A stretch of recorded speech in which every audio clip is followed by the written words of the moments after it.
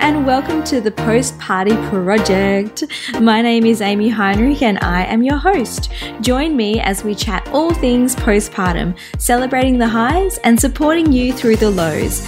Everything pregnancy and birth is just such an exciting time, but often chats about postpartum experiences get missed or overlooked because everything's about the baby, which we are also totally here for. But I'm here to hear you and hold you, figuratively speaking, and to listen to your experience. Think of this podcast as your safe space to share, vent, cry, laugh, and know that you're not alone. Now, let's get into it. In today's episode, I chat with my friend Gabby about her postpartum experience. Gabby speaks about her pregnancy and birth with her little girl Ishani. Gabby had a relatively straightforward pregnancy and she was a bit of a pregnancy unicorn. She was one of those women who just walks around glowing, totally rocks being pregnant. So yeah, very envious of Gabby. She had a vaginal birth with no pain relief too, and I absolutely love hearing Gabby's birth story. I do need to put a trigger warning on today's episode as we mention pregnancy loss and miscarriage. Gabby experienced an ectopic pregnancy at the beginning of this year, and she goes into depth about what that was like and what symptoms to look out for, because it can be very dangerous, especially if you're getting dismissed by any particular healthcare professionals. Gabby kind of talks about what she went through and what to look out for. She then fell pregnant in her very next cycle, but unfortunately it ended in miscarriage. Gabby walks us through what she experienced with that and how she felt throughout. I hope you enjoy today's episode. If you feel that it resonates with anyone, please share it on. And as always, if you have any thoughts, feelings, if you'd like to come on the show and chat about your postpartum experience, I would love to hear from you. You can contact me at thepostpartyproject@gmail.com, or you can hit me up on Instagram. I'm at thepostpartyproject. Now let's get into today's chat. Awesome. Thank you for joining me today, Gabby. Now, Gabby is one of my longtime friends. I won't even try and think about how many years we've known each other now. Do you know? Too many. Yeah. Too many years. I think when you go over 10, you just stop counting. Yeah, 100%. So thanks for joining me today, Gabs. I can't wait for you to share your story with everyone. Thanks for having me. Very excited. Very Awesome. Excited. Got a lot to share. Yeah. So, let us know a little bit about yourself and who's in your family. My name's Gabby. I'm 34. Gosh, I can't even remember. I live in Perth with my husband, Shumon, or everyone calls him Shui. And we have our daughter, Ishani, who's 2 years and 8 months, so almost 3. And we've got our fur baby, Ted. Yay. He's a golden retriever. Yeah. So good. So what do you do day to day? So right now I kind of part-time parent, part-time nurse, registered nurse working in schools now. I used to be in emergency, but yeah, since having Ishani, that's never really been something that I wanted to go back to. Now I'm happily working in a school as a school nurse, and it's wonderful actually going to work being very happy. Yeah, that's so good. That's what you want. Oh yeah, it's been amazing actually. Yeah, going back into work and getting some adult conversation in my week. How did you go getting pregnant with Ishani? Did you guys plan her, or was she a surprise? Yeah, so she was definitely planned. It did take us a while to conceive Ishani. She about a year altogether. I did have the Marina taken out just after my 30th birthday. And we did have after 6 months, we had like a chemical pregnancy, which I think I did a pregnancy test maybe 2 days before my period was due. And unfortunately, I got my period maybe a day late. So, kind of you get the positive pregnancy test, but, it's like a failed implantation. So, yeah, unfortunately, that was not a viable pregnancy. But then 6 months later, we conceived Ishani. Yeah. How did you go through pregnancy? Did you have any complications? No real complications. I actually really loved being pregnant. I'm not one of those horrible people that, just felt glowy and amazing in their pregnancy. You were like the pregnancy unicorn that everyone wants to be. Yeah. Look, I did have just for 2 weeks, I would say like mild nausea from about 6 to 8 weeks. Just like motion sickness, how I would describe it. And then after 8 weeks, it kind of just went away. And I was a bit concerned. You're like, haven't got any pregnancy symptoms anymore. So I ended up going to see my obstetrician just for another scan, basically, to make sure everything was okay, because I got a bit anxious because I didn't have the nausea anymore.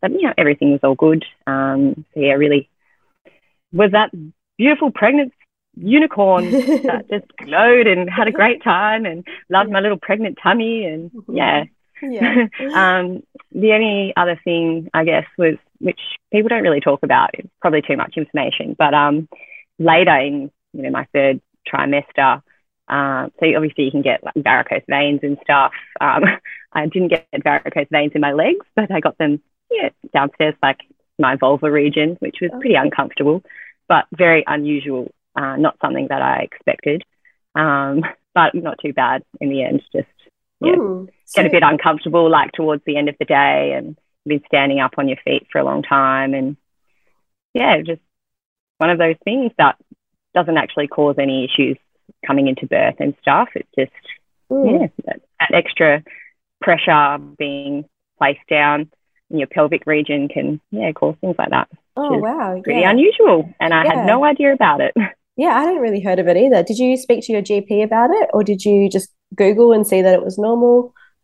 Yeah, I kind of do a bit of Googling, and I spoke to my obstetrician about it, and there was no concerns moving forward, like with any of that. So it was just one of those uncomfortable, annoying things at the end of pregnancy that kind of stuck around for the last few weeks that I was pregnant, and then immediately after birth, they're pretty much gone. So I feel like you had one of like the dream births as well. So I'm really excited to like relive this with you. You were like my birth goals. So yeah, do you want to explain? Well, I guess first, did you have a birth plan before you went into it? Yeah. So my husband and I did a calm birth course in person here with a beautiful midwife named Karen. I can't remember her surname, but she was incredible. It was just run over, I think, 2 Saturdays, full days, and there was just a small group, which was amazing. And it was really great for my husband because it gives them basically a toolbox and a purpose, so that they know what to do and how to support you in birth. And it really explains like the physiology of birth in a way that is easy to understand, and how all the hormones contribute to birth, the labor and birth process. So it was really, he found it really great, and I loved it as well. Having that nursing background, I kind of had a pretty good understanding of birth and the processes that happen. We really enjoyed that, and they give you some guided meditations to listen to, and they coach you through like the breathing exercises, which were amazing for me in my labor. Did you have any preference with like wanting drugs, or you weren't fussed, or like intervention at all? Yeah, so I really, really wanted to have like a drug-free birth if I could. Obviously, I'm also really, realistic. So if I needed to have, medications or an epidural, I was totally open to that. But I really wanted to go in and try and have a drug-free birth and vaginal drug-free birth. Yeah. Yeah. When did you go into labour, and how did that all come about? Yeah, so I was very surprised. The day before, I was 36 weeks and 5 days. I was in full-blown nesting mode, cleaning the house from top to bottom, scrubbing the shower floor, like on my hands and knees, like scrubbing the shower floor. And and then the next day I woke up and I think it was probably about 8 a.m. and I kind of rolled over in bed and I felt like a bit of moisture down there. And I was like, oh, is that just mucus or is something happening down there? Like I didn't have any contractions or anything at that stage. So I kind of got up and sat on the toilet, did a little wee, and then it just kept dribbling out. And I'm like, but I finished my wee, so I'm not weeing anymore. And I was like, that must be my waters. So it's, 36 weeks and 6 days, and my waters just broke. And I was like, oh, okay, cool. No contractions or anything, felt really well. I kind of messaged my husband and said, I think my waters have broken, but don't stress. He was, pretty stressed. And he's like, do you need me to come home? Because he was already at work by that point. And I was like, no, like I'm totally fine. We'll just see what happens during the day. And so I didn't call my obstetrician at that time. I just kind of took my dog for a walk and potted around the house and enjoyed the morning. It was a beautiful day. And then I think at about 11 a.m., I decided to call my obstetrician's office and said, look, I think my waters have broken. What should I do? Like, I'm not having any contractions. And they said, look, please, come in just so we can, do a CTG monitor and like check that baby's okay. So I think about 11:30, I ended up going to the labour and birth like assessment area at the hospital. So we were birthing at one of the private hospitals in Perth. And so I went there. They did put the CTG monitor on. Everything was fine. My waters were clear, so there was no sign of, infection or anything like that, which was really reassuring. And then at that point, my obstetrician was like, oh, we'd like to keep you in and just monitor you like periodically. And I was like, I would like to go home and try and, get labour started myself. So they were like, okay, well, you can go, but, we really would prefer that you stayed. And I think that's, a private hospital thing. I like to have a bit more control. But I was like, thanks, but no thanks. I'm going to go home. So I went home. I think Shuey, my husband, ended up coming home at about maybe 1 p.m., 2 p.m. He met me back at home.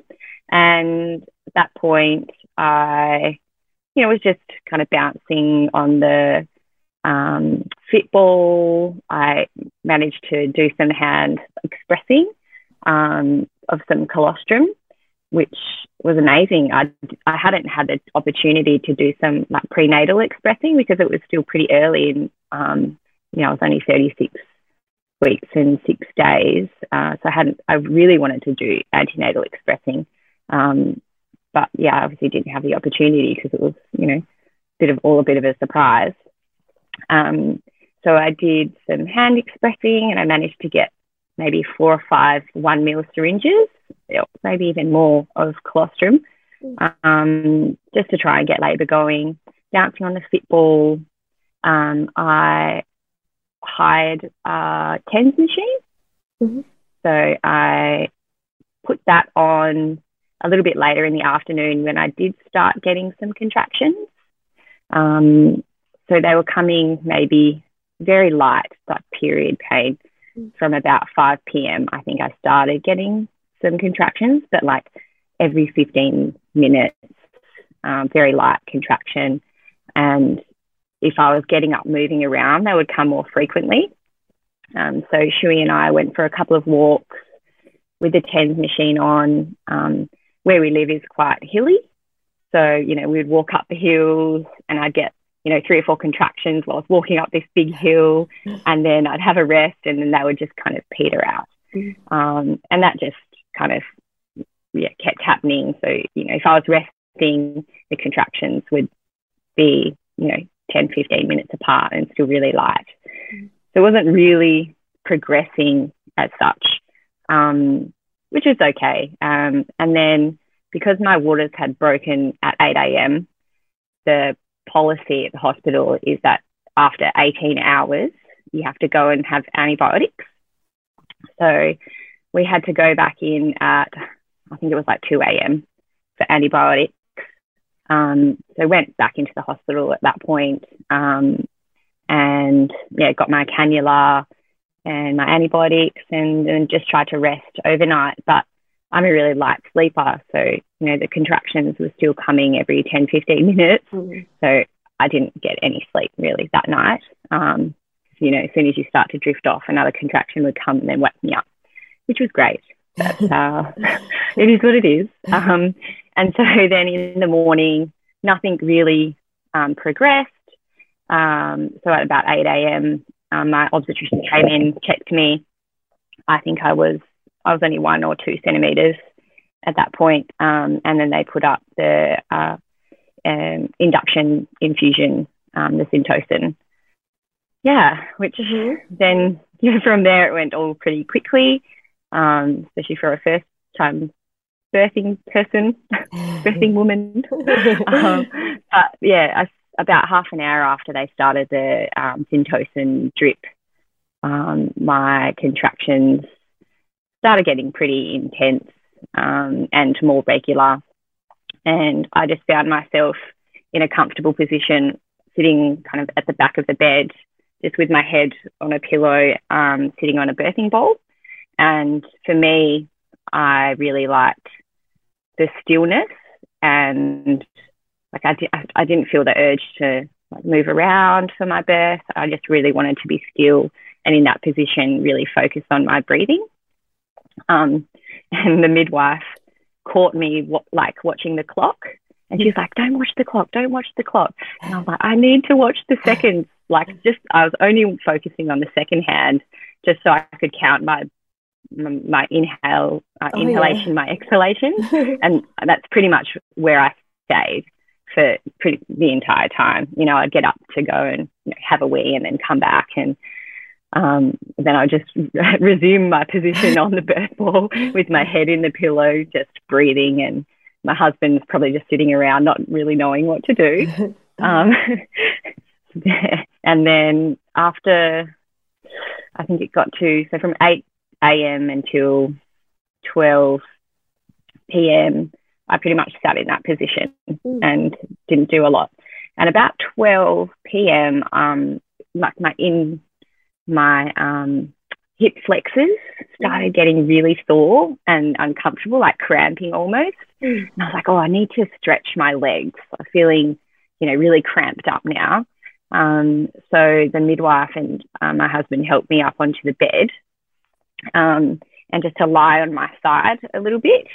And I think at that point, so I was there for about half an hour, I think, and my obstetrician came back in to check me again, and I was 6 centimeters at 12:30.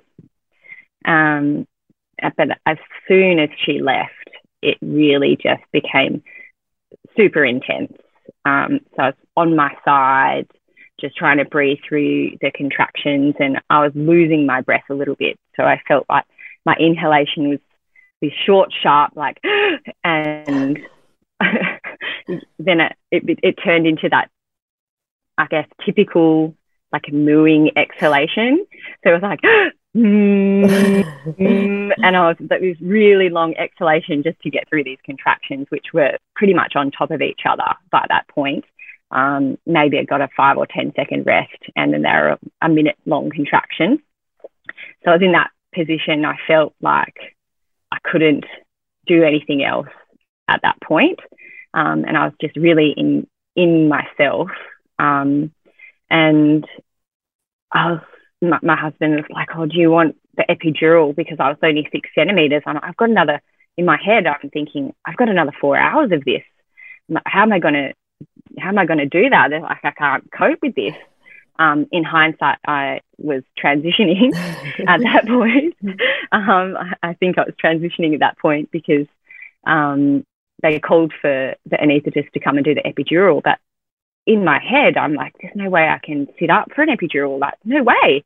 I'm in this position. I'm not moving from this position. I just need to breathe through these contractions. So I panicked a little bit at that point. But then I think within about 20 minutes, the anaesthetist came down. So it was almost 1 o'clock by that point. And my midwife was like, I think we'll just check you again. And then she checked me and I was 10 centimeters and ready to go. I was like, what? But as soon as she said that, it was like this light bulb went off and I didn't feel that panic anymore. And then I could just roll over and start pushing. And I asked my midwife, actually, should I get into a different position? And I was kind of just on my back, but I felt pretty comfortable actually there. And they chucked the stirrups up and they called my obstetrician back from her office. And I just remember hearing her. She always wore like a beautiful dress and heels, and she looked so put together. And I remember her like clip clop of her heels running down the corridor, like become like, yes, get ready for the pushing phase. So I started pushing at 1 p.m. exactly, and I pushed for 16 whole minutes. Whoa. So she came flying out. That being said, she was always measuring very small. So she wasn't a big baby at all. She was very small. She was only 2.39 kilos. So teeny tiny little bird baby. But yeah, it pushed her out, and I felt the pushing quite good actually, like really productive. And the pain, I guess, of the contractions it didn't feel like pain anymore. I just remember at one point, it must have been when she was crowning, you can feel that, ring of fire, they kind of describe it as. And I was like, what is that? What is that? And my obstetrician looked at me and she's like, it's your baby. And I was like, oh, okay, that's all right then. So yeah, and then they brought her out and put her on my chest, and she stayed on my chest for a few minutes. But then the midwife was a bit concerned that she was looking a bit, I don't know, off colour. So they did take her away just for a quick check. But, she came out screaming and, looking around. She was so alert. She was like, what the hell just happened? What is this place? That was really amazing. But then I did have a bit of bleeding. So they gave me the Syntocin injection to get the placenta out, and they did a bit of like external fundal massage, which was excruciating. So it's basically kneading like my abdomen to like try and contract my uterus down. And that was way more painful than birthing her. I think it's because that adrenaline of needing to, knowing you need to birth something has worn off now, and someone's just like kneading my stomach with, so that was quite painful actually. I didn't have a postpartum hemorrhage as such. I had about a 400 mil blood loss, and I think anything more than 500 mils is classed as a postpartum hemorrhage. So I wasn't in that bracket, but they stopped the bleeding pretty quick, which was good. And then we headed on up to the old postnatal ward shortly after that. Yeah. Did she need any forceps or anything for delivery, or she just came straight out? She just flew out. So good. Yeah. Her little head was she only had she was on like the 5th percentile for her head size. So I didn't have any tearing on her anything either. I was really, really fortunate. I really enjoyed my birth, and looking back, it was a pretty amazing experience. So good. How did you feel immediately post-birth? I was elated. I think you get that rush of oxytocin everything's just like, wow. It was, I was just amazed at how everything kind of unfolded, and so happy. And yeah, I was just, Shui and I went up to our little postnatal ward room, and we were just living in our own little bubble for a whole week.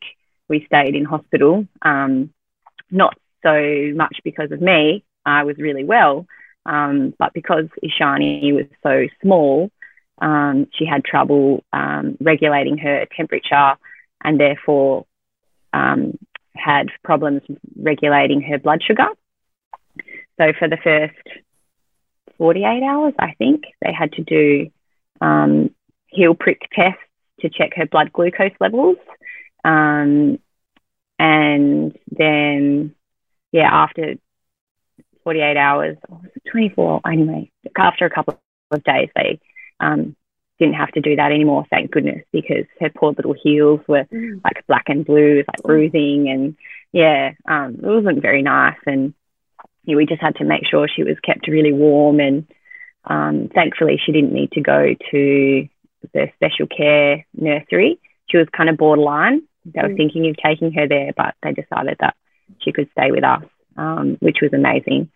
So we really just kept in our room, kept to ourselves, just enjoyed her.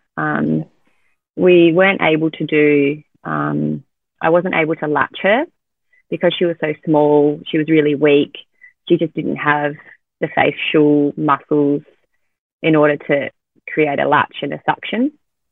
So I was expressing every 3 hours and bottle feeding her, which was tough. And then we did that for a few weeks after we got home as well.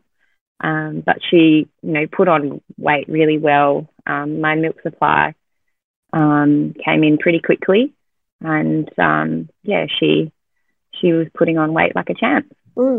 Yeah, I remember you. Like you had such a system to be pumping and feeding her, and getting all that all built up for her. Like, yeah, it was very scheduled, very scheduled. I think that also made me very anxious. And people want to come around and see the baby, and I'm like on this strict schedule, and if anyone's late, it gives me anxiety. And I know, obviously, I kept trying to introduce, the breast and just getting her latching naturally, which after a week still wasn't happening.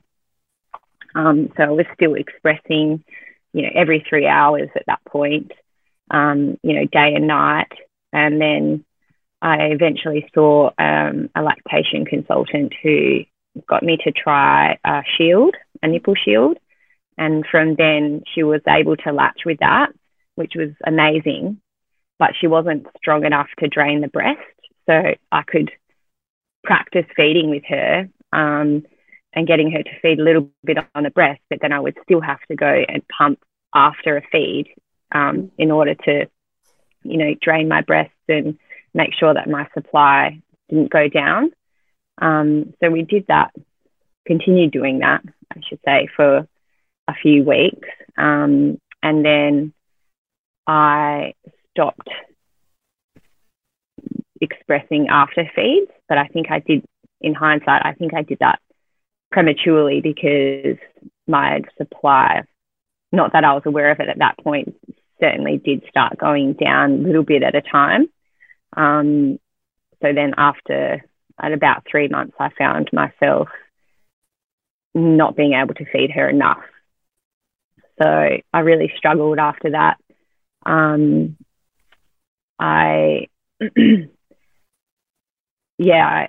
stopped. Sorry. I stopped. I'm trying to think when I think at about 6 weeks, I was able to wean her off the shield, which was great. And she was able to latch without that. So it's one less thing you have to worry about. And then, her weight, certainly the trajectory of her weight wasn't going up like it was. And, I look back at photos now and I was like, wow, she was actually really skinny, 3-4 months.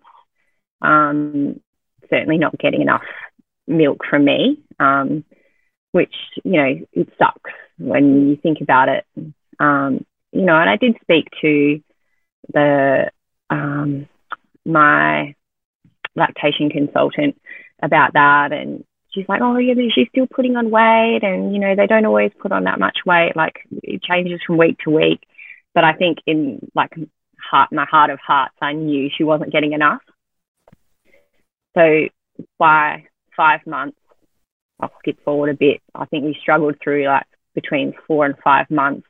I was still just breastfeeding her, but I was trying to increase my milk supply, which was really challenging. So I'm trying to, breastfeed her and then do extra expressing to try and, get that milk supply going again, which it just didn't.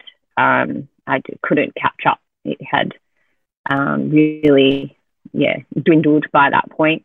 So at 5 months, we decided to introduce bottle as well. So I was mixed feeding from then. And after 1 month of mixed feeding, you can just see in the photos, like her cheeks just like plumped up, and she was certainly putting on a lot more weight.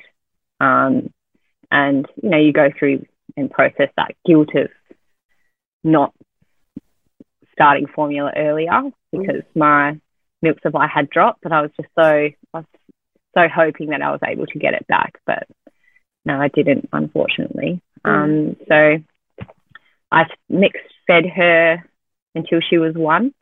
But I also, it was more and more formula, less and less breast, but she was still getting a tiny bit. I would feed her morning and night basically with the breast, and everything else was a bottle.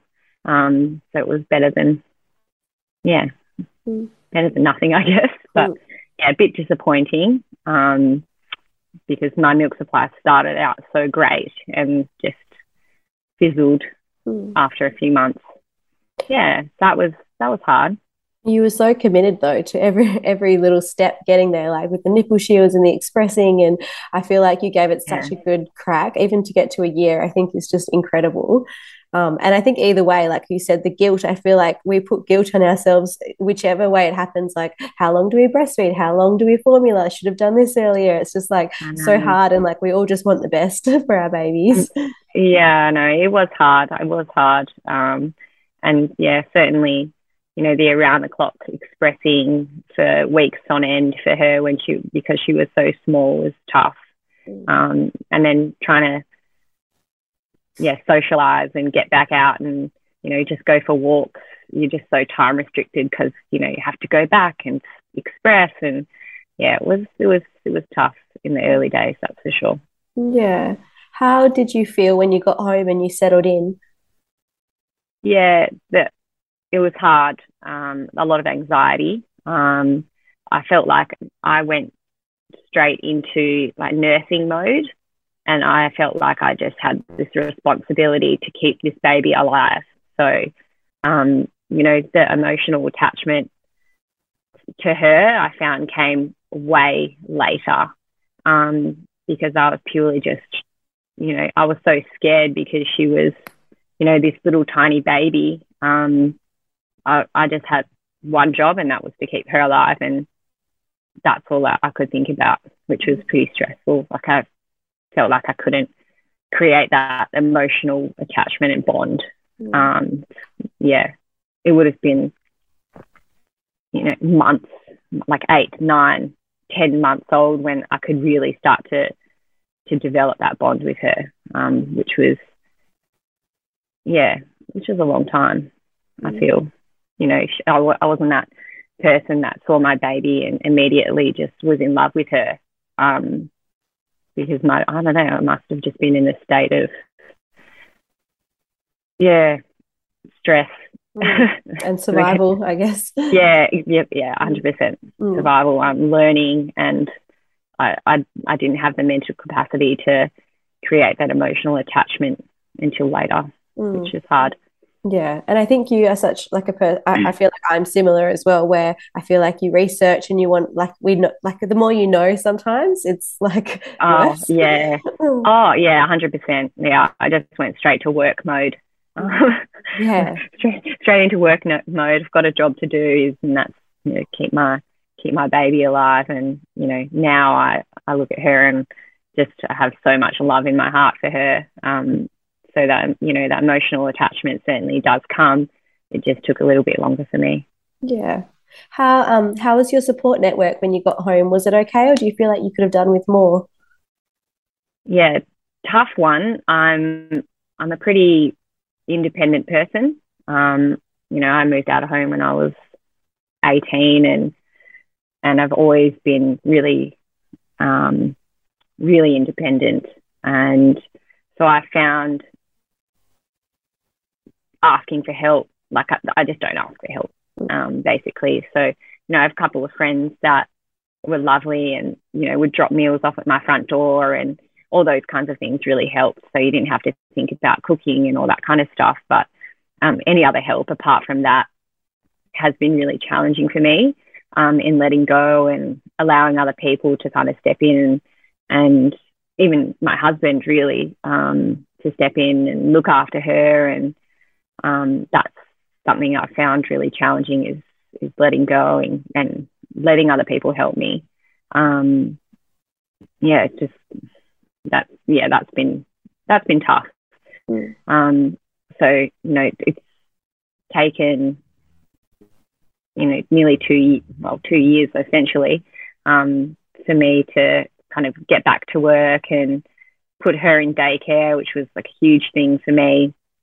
But now I'm feeling like I'm at a place where I feel comfortable to leave her and know that she's going to be okay. Like, my attachment with her is not going to change if I go out for an afternoon with the girls. Do you know what I mean? So, it's been long and challenging time, but I'm at a place now where I feel happy and don't have the guilt of leaving her. And it's been tough. Been tough. Yeah, I know it's such a journey. Hey, it's like I don't know. It starts off so tough, and then it like you have like these peaks, and then tough things come up again. It's just yeah. So asking for help, been something that's really difficult for me. So they say it takes a tribe to raise a child, but you have to be comfortable to let that tribe in, and that's not something that I was comfortable doing for a long time. Yeah, and I feel like now I'm like happy to give her to anyone. Yeah.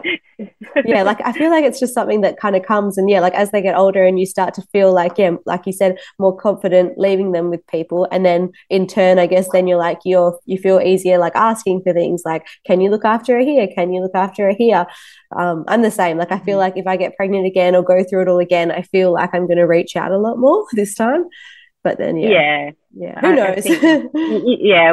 Second time around you kind of know that it's not gonna affect them greatly in the long run if you're going out for an afternoon and having some time to yourself. Do you know what I mean? Like you're not going to ruin your attachment if you're doing those things. You're doing it for yourself, and so that you can be a happier, better parent. At the end of the day, you need that time.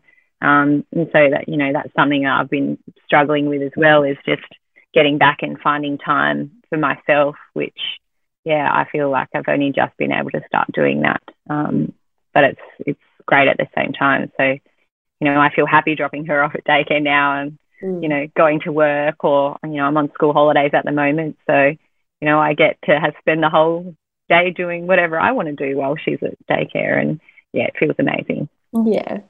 So did anything come up for you postpartum that you weren't aware of or didn't expect? Yeah, I guess the thing that I didn't expect so much was that how long it took for me to really establish that emotional connection with Ishani. I thought it would happen a lot sooner for me, but in hindsight, I think honestly it took 8 to 12 months for me to really look at her and go, oh my God, I freaking love you. Mm. Like, you are the best, you know, to have that just overwhelming, like, love feeling. And I'm not a particularly emotional person anyway, but yeah, I look at her now and I'm just like, you are awesome. You're the best. I just love you. So that was probably the main thing that I didn't expect. You know, obviously you talk about, or you hear people talking about developing that, just having that instantaneous love, like overwhelming love feeling for, you know, their babies. But yeah, that certainly wasn't something that happened for me. It was much later, almost when she could start showing me affection back. Then I'm like, oh, you do love me. Okay. Yeah. I'm doing okay. So. Yeah. And now when we go out and have drinks, we just talk about how great our girls are. Yeah, I know. You can't shut us up. You know, that's oh goodness. How did you go mentally after, like, how did the anxiety take a while to shift? Yes, it certainly did. The first like initial 3-4 months in that, you know, cyclical feeding routine, my anxiety was pretty bad, just because I felt like I couldn't go out and do anything. Like, there was always that time pressure of having to get back and express, and, you know, doing what they call like power pumps in the evening, where you pretty much spend an hour on the pump, you know, 10 minutes on, 5 minutes off, 10 minutes on, 5 minutes off, just to try and, you know, bump up your milk supply, doing that every single night. And yeah, that was yeah, a big time for me. You know, a lot of anxiety, but that got better over time. Like, I certainly don't feel, you know, that anxiety now. But yeah, that was tough. That was just mainly the initial few months. I found really challenging with my anxiety, and yeah, and then obviously after that, trying to get people in to come and, you know, look after her, like my mum and Shui's mum, and, you know, then that transition period of, you know, letting, you know, other people babysit her. Obviously you go through that initial anxiety and letting go and making sure that they follow your routine, and then realizing they're going to do what they want to do anyway. Yeah, and then they just hand your baby back all wired and like with no sleep. Oh yeah, exactly. Oh, she's had an ice cream and hasn't slept, and you're just like, oh my gosh. But now I'm just like, okay, catch a bye. Yeah, you deal with it. Yeah. Would you say that's been most challenging, or has anything else been really challenging for you? Yes, I think the most challenging thing for me has been trying to get back to do things that I enjoy without her. And, you know, I was really big in going and doing my exercise and yoga, and that's something that I've really struggled to get back into, like, consistently. So, you know, I've tried doing a month of yoga here and there, and found that it just hasn't worked in with my schedule, like the times that the classes are. And, you know, I'll go for a month and I'll be so tired that, you know, you just fall out of routine. And so it's kind of been on, off, trying to get back to doing things that I enjoy. And yeah, so that's been really challenging for me. But I feel like I'm at a place now where I feel happy, and I can commit to that. Commit to more time for myself. Yeah. What's been most rewarding? So cliche. So cliche is just seeing her development, watching her development, learning new things, saying new things.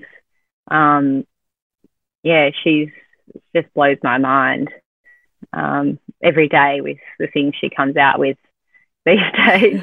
But honestly, just, yes, watching her go through all those milestones, and just watching the little personality that she's becoming, and yeah, it's hilarious. I just love that, and yeah, certainly find that the most rewarding part. For sure. I loved it when we were out for breakfast once, and you said she was into making up names, and she made up that name for her doll, like Telly Bon Bon. Telly Bon Bon, yeah. I know.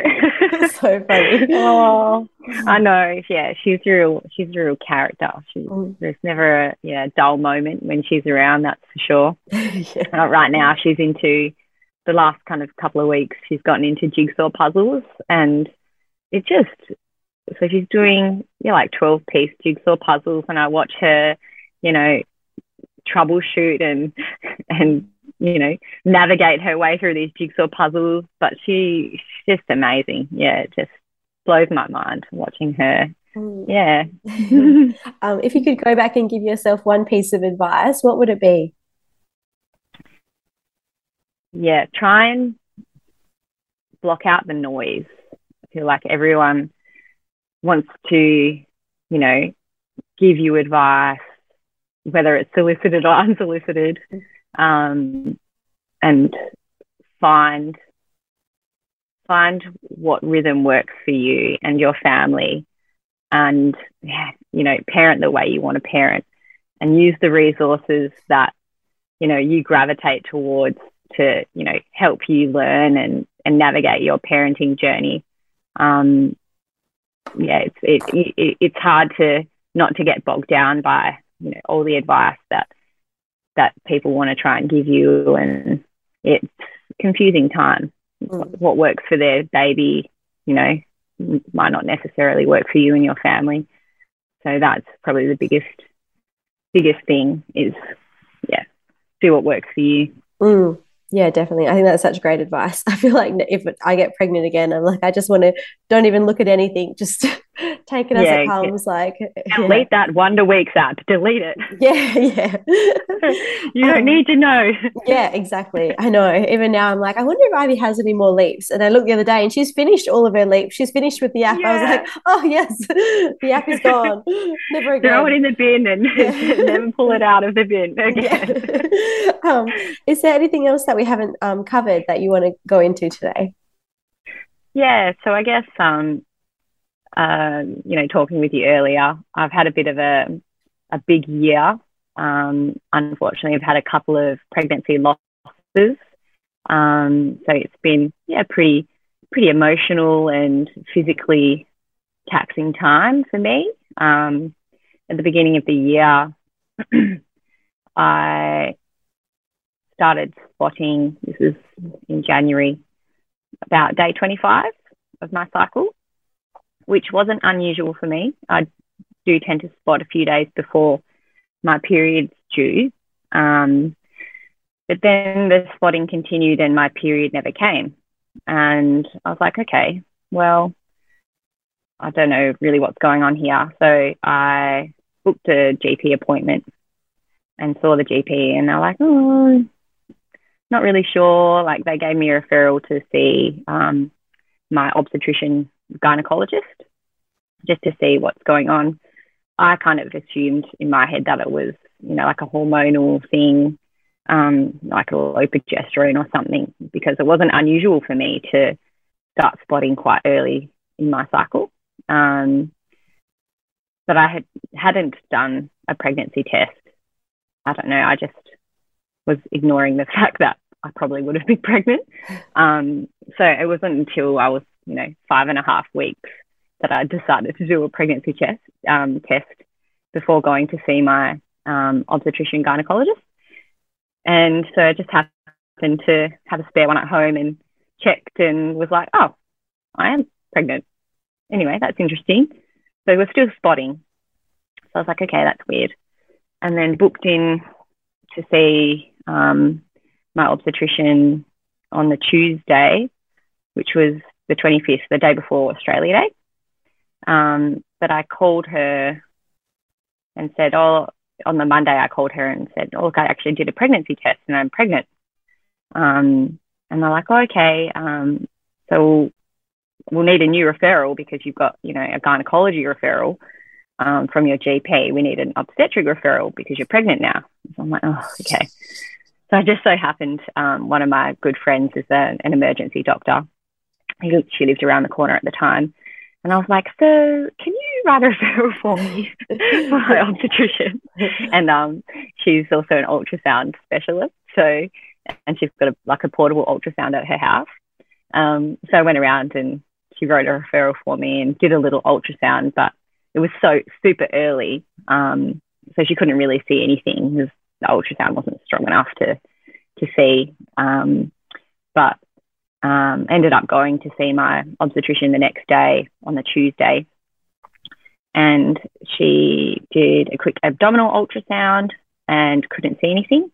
So did the transvaginal ultrasound and couldn't see a pregnancy sac. And I should mention that on the Tuesday, about 15 minutes, maybe half an hour before my appointment with the obstetrician, I started getting pain, which was like cramping pain. So I thought, oh, maybe it's, like an early miscarriage type situation. But then the pain got worse, and not like early labor or period pain. It was sharp pain, kind of almost up into my rectum. The only way I can describe it is if I was sitting on like a knitting needle, like in my bottom. Like I felt like I couldn't sit down normally. Like I had to lean forward on the chair. And I knew then, I was like, this is not normal, this pain. My obstetrician couldn't see a pregnancy. And I was like, well, okay, it's a bit concerning. Still spotting at this point. And she said, look, we'll do a blood beta-HCG test to check your levels. And then we'll do another one in 2 days and see what happens. The next day was Australia Day public holiday. And I still had the pain, still had the bleeding. And I just knew something wasn't right. I was like, I'm 5 weeks and 5 days. You should be able to see a pregnancy. And I don't know what this pain is. And in my head, I'm like, I knew it was an ectopic at that point.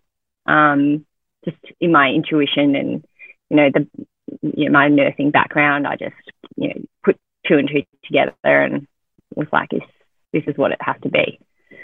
So went to King Edward Memorial Emergency and wanted to get another ultrasound. But because it was the public holiday and I was only spotting, they didn't want to call in the sonographer to come and do it, or a doctor to come and do it. So they did another blood beta-HCG test then, and basically sent me home and were like, I'll come back if your bleeding starts getting worse or your pain starts getting worse, which was interesting because the pain had been getting better, which I'm not sure why. And it was weird. It kind of went almost. And then on the Thursday, I went back to King Eddie's for an ultrasound. So they'd organised one for the next day, and went in, had my ultrasound. They still couldn't see a pregnancy. And it was, a doctor and a sonographer using the ultrasound machine, but the doctor didn't really know how to use it. And I'm like, well, I'm not going to get any answers here, am I? So I was like, great, you don't know what you're doing. Awesome. So I went away from that ultrasound not knowing anything else, and not being able to find an ectopic pregnancy. And meanwhile, inside my head, I'm like, okay, well, they can't find an ectopic pregnancy. I'm like, where is it? Because typically, most ectopic pregnancies are in the fallopian tubes, and they're tend to be easy to find. But they couldn't find anything, and I'm like, where is it?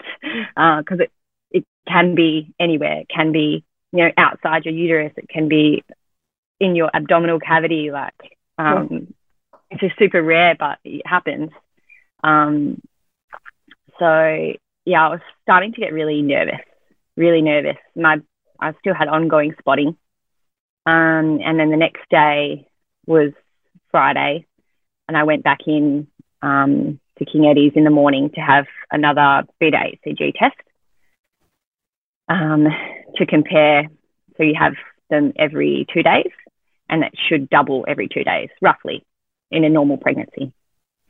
I expected my beta-HCG to go down. However, it hadn't. It had risen. And at that point, I got really nervous because I'm like, there's a pregnancy somewhere which is producing, your pregnancy hormone, and no one can find it. Oh. Yeah. So I called my obstetrician's office, and my obstetrician wasn't working that day. But I left a message with her receptionist, and I said, tell my obstetrician that I've had this beta HCG done on Wednesday, and today it is this. I've had another ultrasound. No one can find a pregnancy. Please tell her to call me back as soon as possible. Anyway, it was a couple of hours later. My obstetrician called me back. It would have been about 3 p.m. And I said, basically said, I'm scared. And she's like, do you want to come and see me on Monday? And I said to her, no, I want to see someone now. I'm scared. Because sorry to interrupt you, Gaz. What happened? Yeah. What can happen? Like you're like you're scared. Like what can happen that is it life threatening? Yes, can be. So if the ectopic pregnancy ruptures, there's obviously a lot of blood vessels in your pelvic region. If the ectopic ruptures, that you can have extensive bleeding. And you'll need to go and have emergency surgery to find the ectopic and stem the bleeding and clean out your pelvic cavity. Wow. Yeah. So, and if they can't find it, where is it? Exactly. I know. So I was really nervous. And I've seen I've seen what happens in emergency when ectopics rupture, and these women can get really, really unwell really quickly. So I was scared, and I said to my obstetrician, I need to see someone today. And she's like, well, I'm not working today, but let me call around to some of my ultrasound friends, because she is an ultrasound specialist obstetrician. So she called around to some of her friends and then called me back about 15 minutes later and said, I've got you an appointment to go and see this doctor at her private rooms in 15 minutes. Oh. And it was only about a 15-minute drive. So I said, great, thanks. Hung up and went straight to see this doctor in her private rooms to have another ultrasound. And I got there and pushed in front of this line of people waiting for an ultrasound. And immediately the doctor doing the ultrasound did a transvaginal scan, and immediately she said, oh, I recognize this ovary. And I looked at her and was like, what do you mean you recognize this ovary? And this doctor just so happens to be the head of ultrasound at King Eddie's, or King Edward Memorial Hospital, and had reported on my scan that they'd done the day before. And she's like, oh, yeah, this was really unusual. And she's like, so what I can see here is 2 corpus luteum. So it looked like I had released 2 eggs that cycle. And she's like, but then there's also this third one that looks kind of like a corpus luteum. But I think it's actually the ectopic pregnancy. So her diagnosis was basically I have a primary ovarian ectopic pregnancy. So a pregnancy that's trying to grow on my ovary, which is like 3% of all ectopics. Oh, yeah. So thank goodness it just so happened to be the same doctor that had reported on my scan the day before. But what I found was really annoying was that no one had told me in the morning. So I did speak to the doctor from King Eddie's, who called with my blood results for my HCG levels, and they didn't mention anything about my ultrasound report that they'd done the day before. So I assumed it was normal. Obviously, it wasn't. So that doctor basically wrote up a referral and sent me straight back to King Edward Memorial Hospital to go and basically have it removed.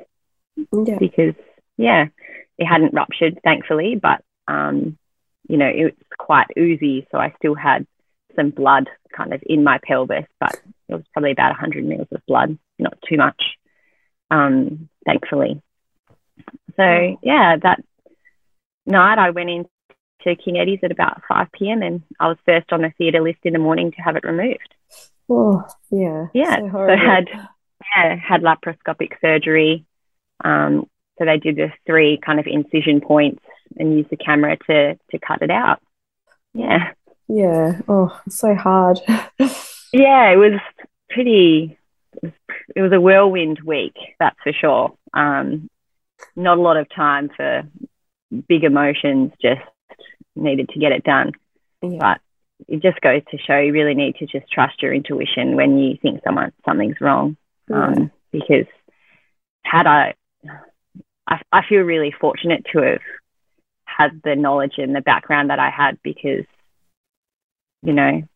I knew to push for another scan, push for, another review, because I had that knowledge behind me. But, a lot of people, don't have that information and would just continue on. And, the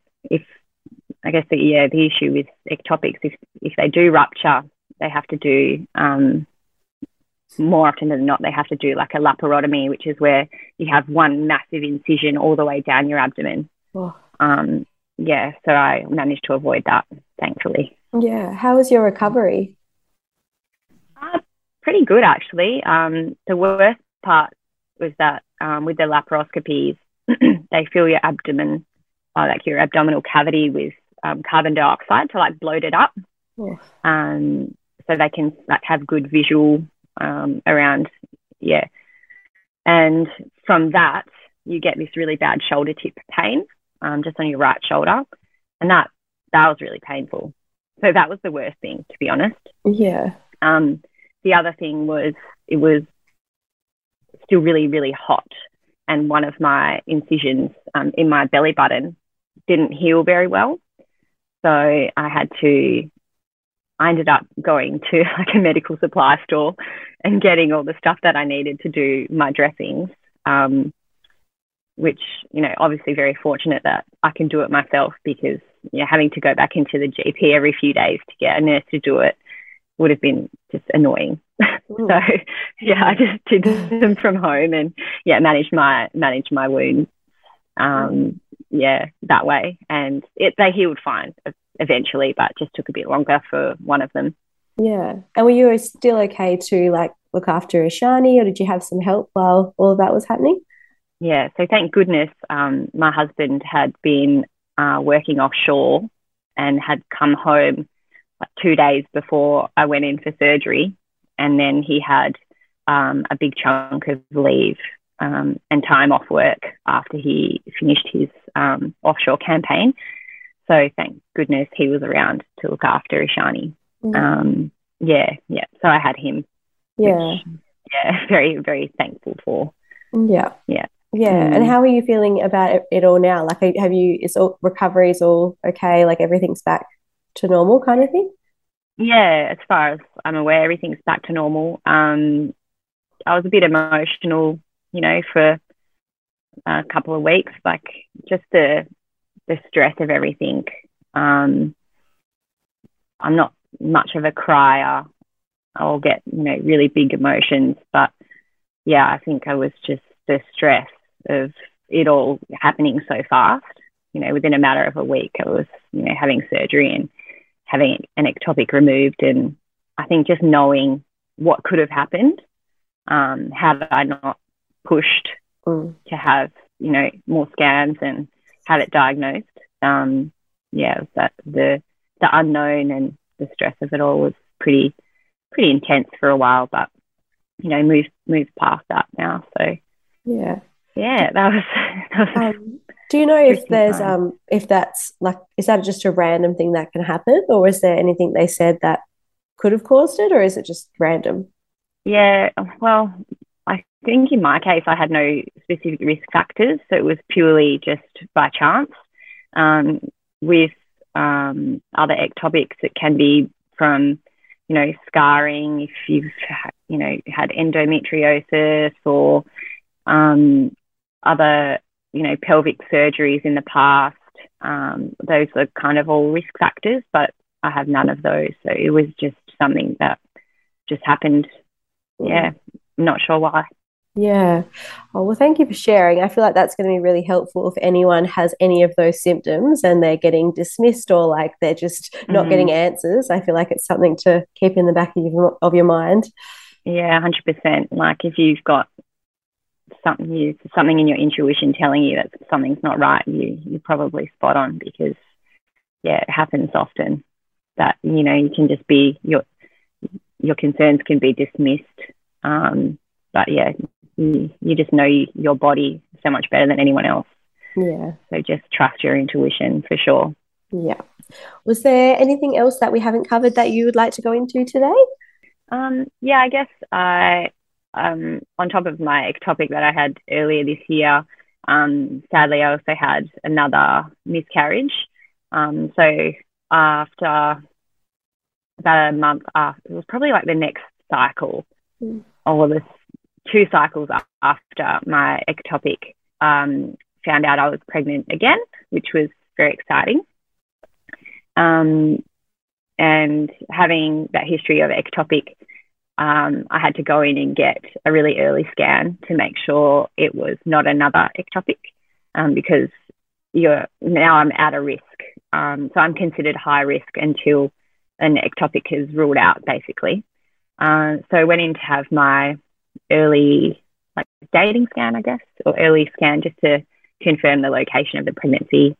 And you know, everything was all good. Like, it was, you know, an intrauterine pregnancy, so in the, you know, where it's supposed to be, inside your uterus, which is great. The only thing is, I think I went in at, it must have been about 6 weeks, just over 6 weeks, maybe 6 weeks and 2 days. I think I would have been by my date. And it was only, the pregnancy was only measuring 5 weeks and 2 days. So a whole week behind. And I kind of knew then, that sparked kind of my anxiety again, because I knew my dates and I knew when I'd ovulated. So I was like, oh, for it to be a whole week behind, I was a bit nervous about that. So what happened was they organised, I got my GP to organise another ultrasound to have, I had it in 2 weeks after. And, you know, I started getting a bit of, you know, morning sickness, a bit of that nausea, like background nausea. So, you know, I knew my pregnancy hormones must have been increasing, because I was, you know, having those symptoms, which is, you know, all good signs, right? But I think it was the day of the ultrasound, the morning I started spotting, or the day before, a little bit. And I was like, okay, here we go. Like, spotting. The pregnancy was already measuring kind of a week behind where I thought it should have been. So went in to have my ultrasound, and the pregnancy was measuring, you know, 7 weeks and 2 days or whatever it was. So I still just, you know, it was progressing according to the dates that they'd suggested. So measuring a whole week behind. And I had a strong, you know, healthy heartbeat, which was, you know, pretty exciting. And then the spotting, they saw like a subchorionic hematoma, which I don't know what really causes that, if there's, you know, a reason why they happen, but it's basically just a bit of bleeding within the uterine wall, I think. Not my area of expertise, but yeah, like a bit of a blood clot around, in your uterus, which is where the spotting was coming from. The only thing with the subchorionic hematomas is if they're quite big, they can obviously cause miscarriage. But mine at the time was, relatively small and looked like it would probably go away on its own. So I think it was like the day after my ultrasound, I got COVID and was really, really sick with COVID. For about, 3 or 4 days, I had, fevers up and down, was in bed, and the spotting kind of got worse. And I just knew then that it's probably not going to be a viable pregnancy. So I couldn't go and see my obstetrician at that point because I had COVID. So I had to, wait until I was past my, isolation period. And as soon as I was able to, I managed to get in to see my obstetrician with a cancellation appointment to go and have a viability scan. And unfortunately, it looked like the pregnancy had stopped growing from about 8 weeks, which would have been, around the time when I was really sick with COVID. So I don't know whether it's just a coincidence or, whether it was never going to be a viable pregnancy, but, always makes me think, like, is it because I was so sick with COVID that the pregnancy wasn't able to continue? Not that I'll ever know, but, just something to think about. So my options were, my obstetrician gave me my options. I could wait for the pregnancy to kind of pass on its own naturally, or I could go in and have a D&C to have it, surgically removed, or I could try the medical termination, which is where you have 2 tablets, or you have some tablets to, one, turn off your progesterone receptors so that your body knows that it's not pregnant anymore. And then 2 days later, or 36 to 48 hours later, you have another tablet, which basically expels all the products of conception, or the pregnancy, basically.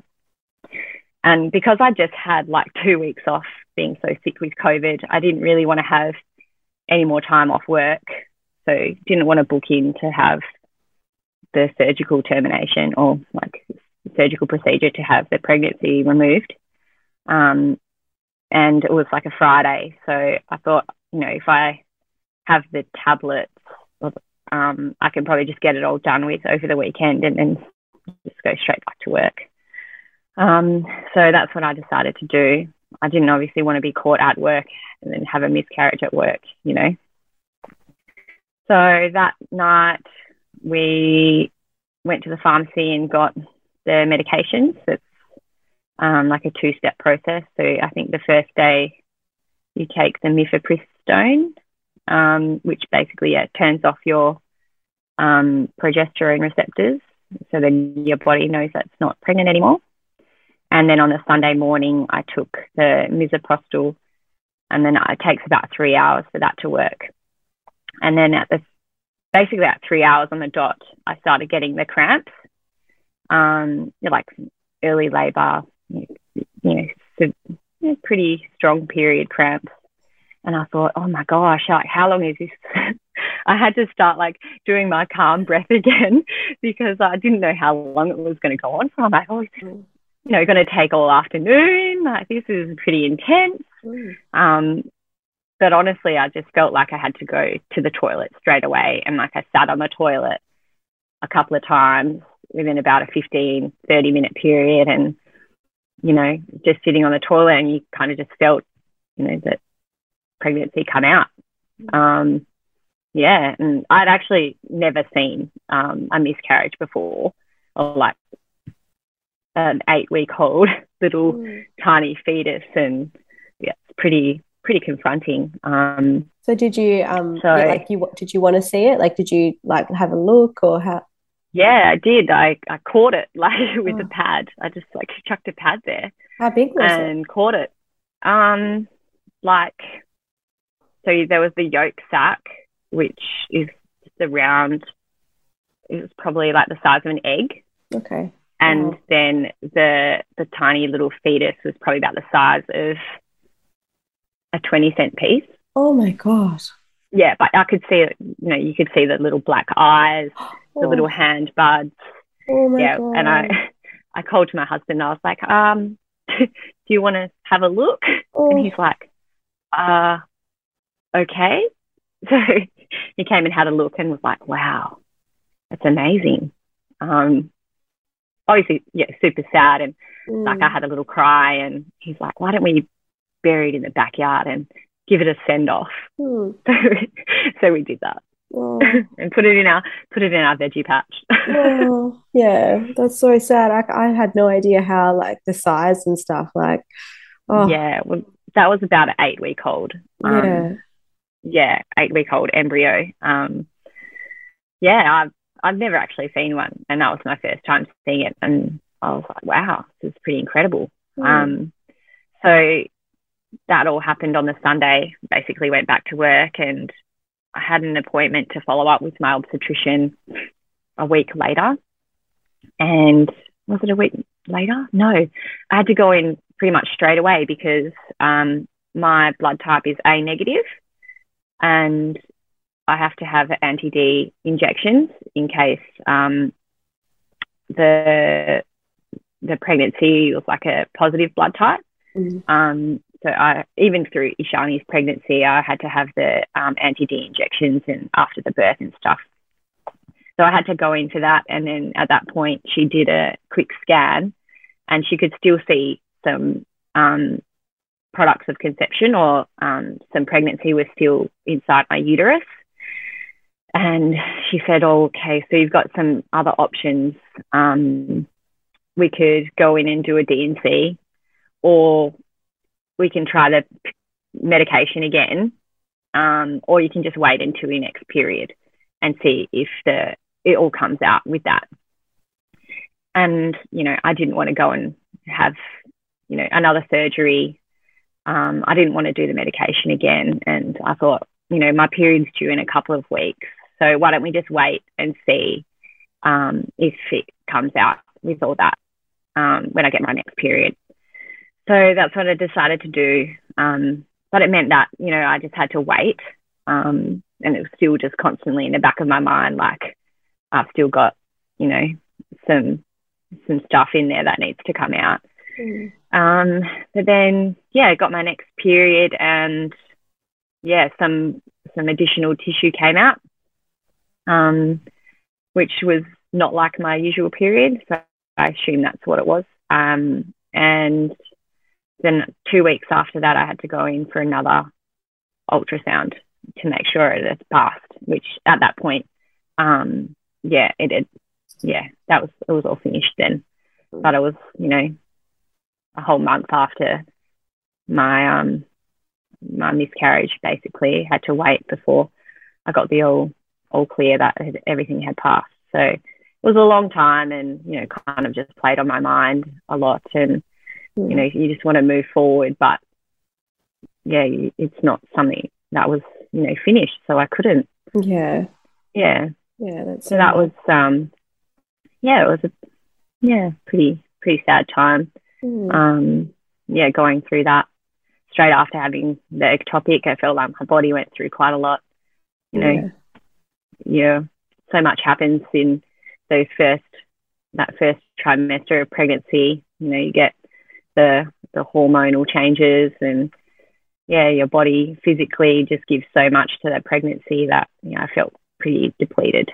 And to go through it for that long as well, like 8-9 weeks is such a long time to you just, as soon as you get the positive, you're just like excited, and to have to go through that, and then to grieve and stuff.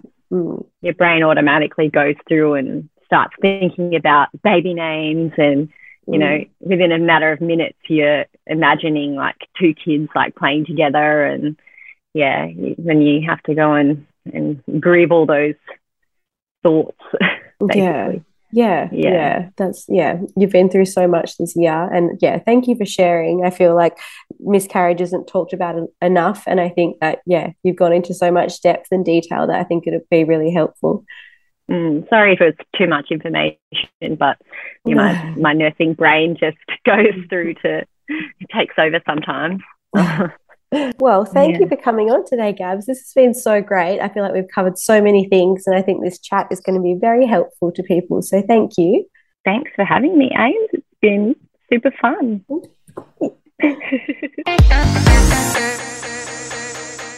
Thanks for listening. If anyone came to mind while you were listening to this episode, I'd be so grateful if you could share it on and help spread the love.